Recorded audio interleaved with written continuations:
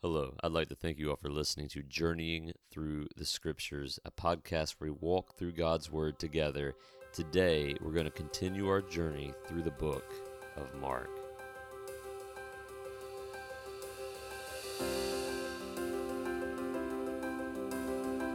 Today, we are in Mark chapter 7. Now, Mark chapter 7 kind of has several big themes playing through it. One of those themes is the theme of legalism. Legalism plays a major role throughout the whole chapter, but then you're also going to have, with legalism, the theme of faith at the end. So the first two stories deal with legalism, where the last two stories deal with faith. And at first, it might seem that Mark 7 is a bit disjointed. But again, one, Mark did not write in chapters. Those are put in much later. But also, Mark's stories aren't actually disjointed. As disjointed as they might seem, chapter to chapter or within a chapter, they often connect through obvious themes or even subtle themes. And here would be a more subtle theme. So I kind of pin it this way. If we were to put a big picture to Mark chapter 7, it would be that God desires true faith over man-made religious traditions. Now, let's dig into Mark chapter 7 and see where do I kind of come up with that as the main idea of this chapter.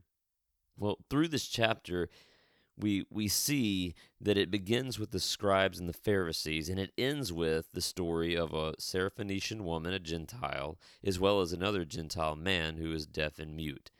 So we have religious scribes and Pharisees, and at the end, Gentiles.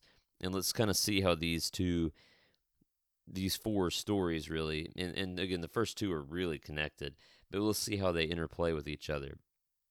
Well, you have to look at the religious class failing to understand true faith and worship, and yet you're going to also have to look at where the Gentiles go to Jesus with that true faith that exceeds even that of the disciples. And so as we dig in, I want that to be in the back of your mind. So the Pharisees and scribes, they gathered together in verse 1. And I want you to look at this. So now when the Pharisees gathered to him with some of the scribes, these are the teachers of the law, those who study the word of God, who had come from Jerusalem, they saw that some of his disciples, so they're not there to approach Jesus and ask Jesus things about the kingdom of God. They're not there to learn from Jesus. They're not there to hear Jesus teach and even assess what he is teaching. They're there looking for something that they might use to accuse him and have him arrested. And so that's what they're going for. They're going for a way to have him arrested. They come to Jesus looking for something wrong. Well, they find something they would deem wrong. So they gather together. They gather the scribes with them. So the Pharisees, their teachers, they get their scribes. They're kind of their study guide. They're study guys. They're lawyers, so to speak. And they're like, all right, so we got our bases covered here. And they notice that some of his disciples, not all, but some, ate with hands that were defiled. Well, what does that mean? They were unwashed. Well, Mark gives us a little more explanation. See, the Pharisees and all the Jews did not eat unless they had washed their hands, especially when they're in the marketplace. It is holding to the tradition of the elders. And so they wash other things as well. But they've noticed Jesus' disciples have not done that. And in verse 5, the Pharisees and the scribes ask Jesus, why do your disciples not walk according to, now watch this, the tradition of the elders, but they eat with defiled hands? So they don't even try to pretty the picture here. They don't try to go, all right, well, Jesus, they're not following the teachings of the law of Moses. They don't even try to pin it that way. They're just like, they're not following our traditions. Well, Jesus' answer, albeit predictable at this point, is going to be, and he said to them, well, did Isaiah, he goes right to the Old Testament, did Isaiah, given that's all he had at that time, right? There's no New Testament, but he goes to Isaiah, one of his favorite prophets, to quote, and he says, of you hypocrites, as it is written, this people honors me with their lips, but their heart is far from me. In vain do they worship me, teaching as doctrines traditions of men or commandments of men. So remember the scribes were there, right? The scribes, they knew the Old Testament. They knew exactly what he was quoting and where he was quoting it from. And Jesus is going, yeah, that's you. Like he's now applying this to the scribes and to the Pharisees, probably much to their chagrin. So they approach him with the tradition of men, and Jesus takes him to the Word of God, and he continues his teaching on this, and he says, you leave the commandments of God and hold. And I'm bringing those verbs out. You leave and you hold. So you leave what? The commandments of God, and you hold what? The traditions of men.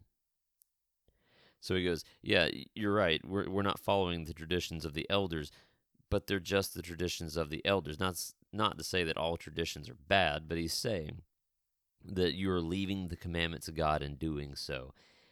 And that's a problem.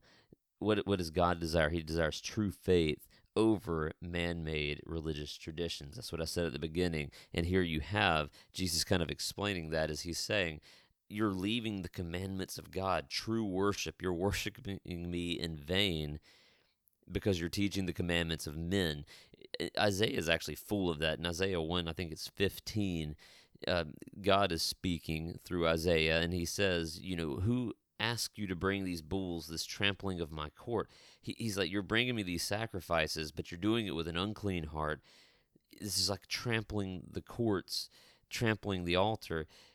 I didn't ask this of you. I wanted a heart. I wanted your heart. I didn't want, vain worship. God does not desire vain worship. He does not desire us to show up on Sunday dressed nicely, going through the motions and saying that's worship. No, God desires a true worship from a true faith.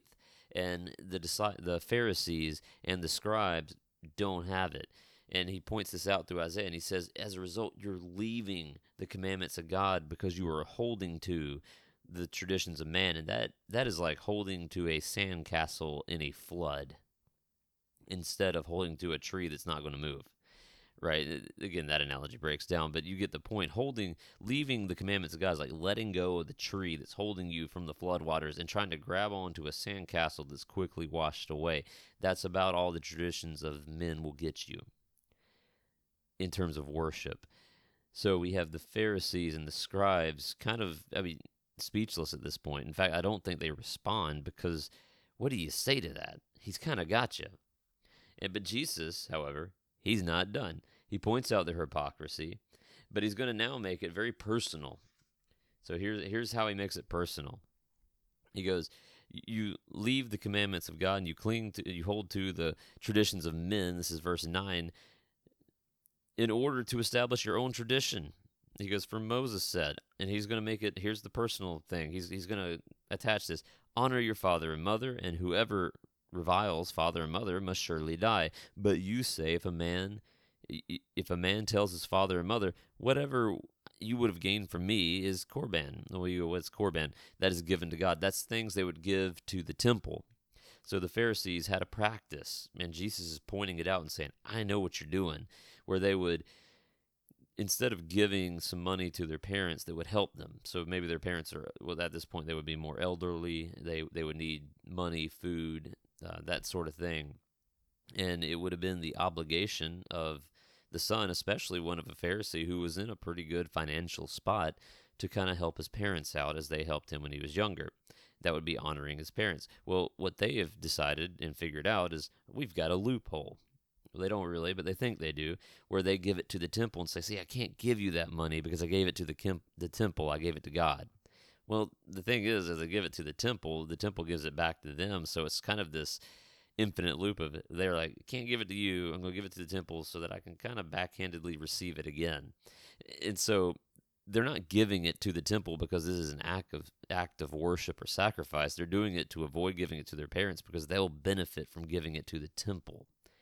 And if you're like, man, that's sick, here's the thing that screams from the text. We do the same thing. We try to find loopholes to obey God. We do things that we think on the surface look like they are worshipful and obedient to God, and yet we're actually trying to benefit from it, and we're actually perverting the word and commandment of God. and Jesus calls them out on it. He calls us out on it as well. So we can't look at the Pharisees in this story on our high horse and go, boy, those people were bad. No, that's us. We're the Pharisees. We're the scribes in this story. And to be honest, as you'll see in the next section, we're also the disciples because we don't get it. So don't find yourself on the side of Jesus, jumping up and down going, yeah, that's right, Pharisees, because you're the Pharisees in the story. Mark writes this, I think, to confront, and I think the Holy Spirit uses this story to confront the sin in our lives, saying we hold to traditions over the Word of God, and we must decide, we must find, we must pray that God would reveal what those things are in our lives, those traditions that we are holding above the commandments of God. In what ways are we perverting the Word of God for our own benefit? Because we do it. Every believer has done that. It requires us to constantly be monitoring our hearts. And now Jesus is going to go to the seat of that problem, the heart that I just mentioned, because in verse 14 he calls everybody together. So it was the scribes and Pharisees. Now he calls everybody together, and he says, "There's nothing outside a person." In verse 15, that by going into him can defile him, but things that come out of the person are what defile him. And when he had entered the house, so he says this, and he enters the house, and the people left. He left the people. But his disciples are there with him. They kind of ask him about this parable, and he says to them, "Then are you also without understanding? Do you not get this?" He's going to have to explain it. So just as you were like, well, I'm not the Pharisees, well, maybe you're the disciples where you don't really get what he's saying. And this is how Jesus explains it. Again, there's a theme of Jesus explaining the parables that he thinks the disciples should understand. They don't. He explains it to them. And he said, Do you not see whatever goes into the person from the outside cannot defile him, since it does not enter into his heart, but it enters in his stomach and it's expelled. It goes out. And Mark kind of concludes, thus he declared all foods clean. And that might be a scribal addition, but that comes out again in Acts. But that's not the point here, because he says what comes out of a person is what defiles him. Why? From within, out of the heart of man, come evil thoughts, sexual immorality, theft, murder, adultery, coveting, wickedness, deceit, sensuality, envy, slander, pride, foolishness. All of these evil things come from within and defile the person. He's saying those are the things we should be worried about. We often make the mistake of always looking at the outside of things and going, boy, that person doesn't look, like somebody that's following Jesus. They don't wear the right clothes. They don't drive the right car. They don't say the right things. And while some of those things are important, right? Like if you're saying some bad stuff, the Bible deals with that. But what I mean is we often look at the outside, and Jesus is going, no, it's the heart of the person that matters, because if the heart is sick, what comes out of him will be bad. It's not what he's putting in. It's not the traditions that are going to save him, right? They washed their hands.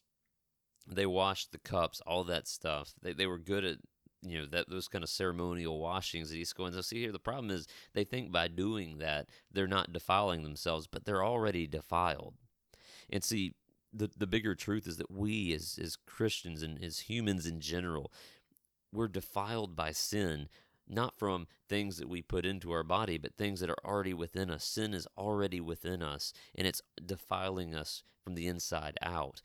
And we need Jesus to cleanse us.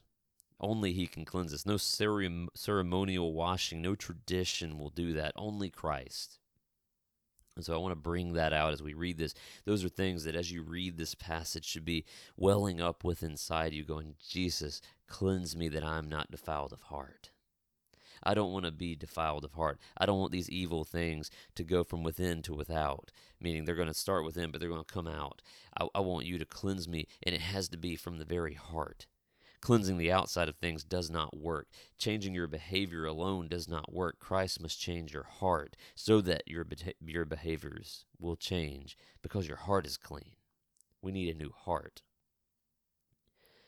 Now, we're going to go into the next two stories, and I want you to see how these two are actually connected again, because we're going to see an example of true faith. And this story actually gets a lot of attention for various reasons I'll point out. But he goes from there, and he arose, and he went away to the region of Tyre and Sidon. These are Gentile areas. And he entered into the house and did not want anyone to know, yet he could not be hidden. But immediately everybody there recognized him. And a woman whose little daughter who had an unclean spirit, heard of him.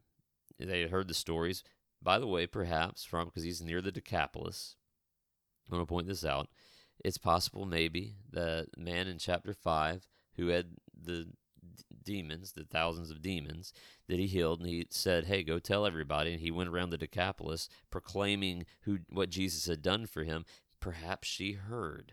Now, we don't know that, but maybe, because she knows, hey, Jesus is the guy that can help.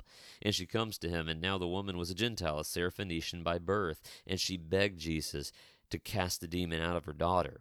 There's begging. She falls at his feet. I want you to notice the humble posture that she comes to Jesus with.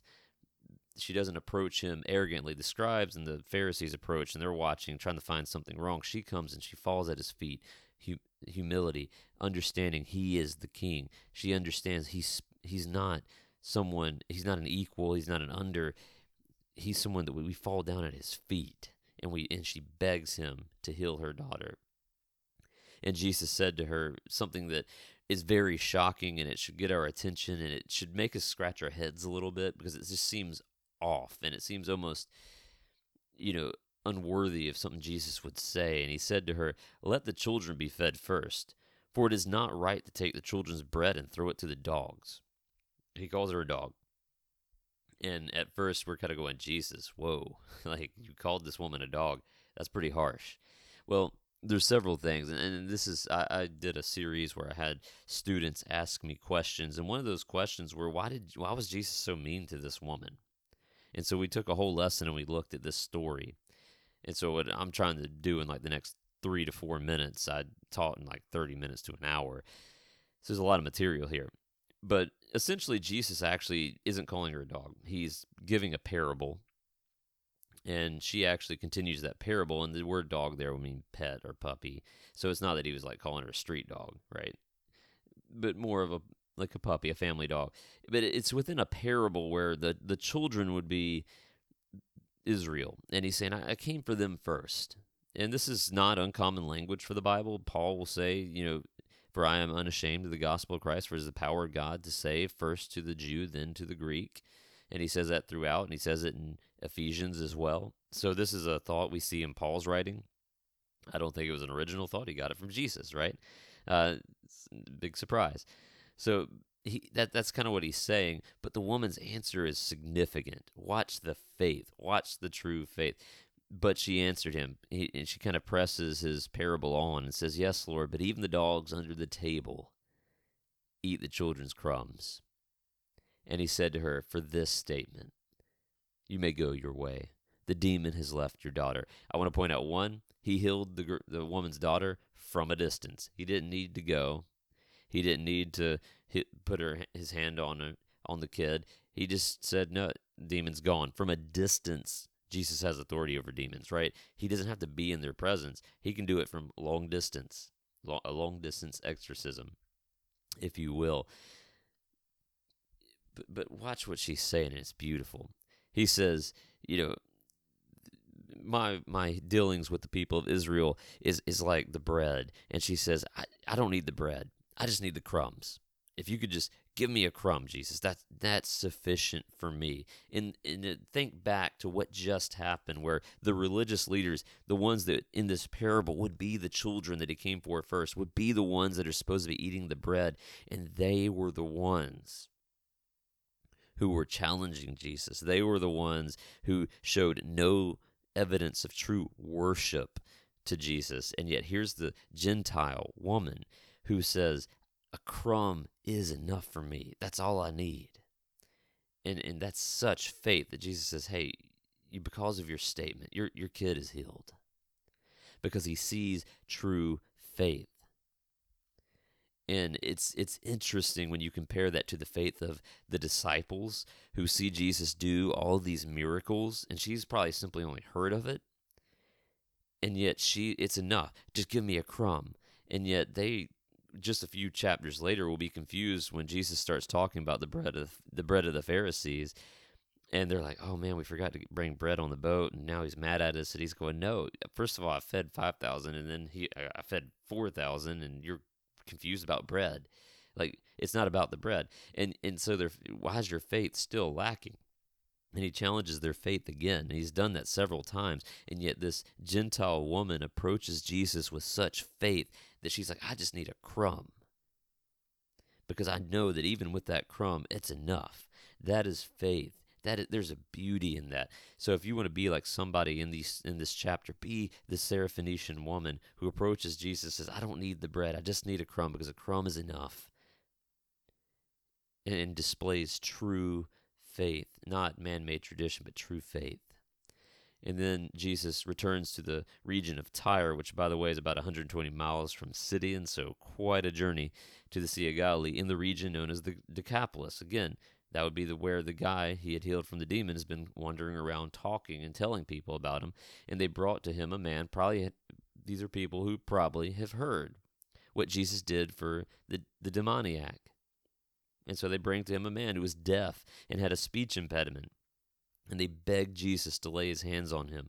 Now I want you to notice verse 26, and she begged him. And I want you to notice verse 32, and they begged him. There's a begging because they know Jesus is the one who can do these things, and they beg Jesus to do it because they know in faith he's the one that can.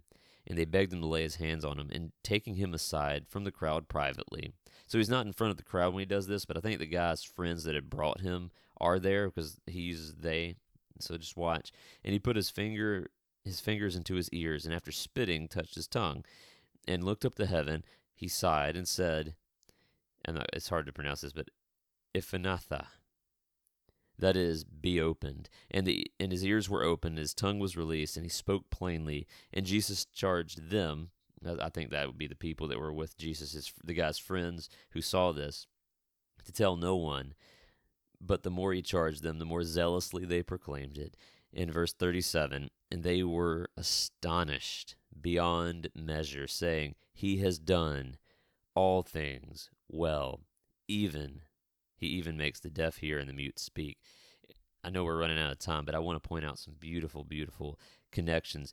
No, we don't condone the rebelliousness or the disobedience here where Jesus says, don't tell anybody, and they tell. You don't want to condone that. But I do want to point out they're excited because Jesus has done something that they find amazing and astounding, and they can't wait to tell people. I can understand their excitement.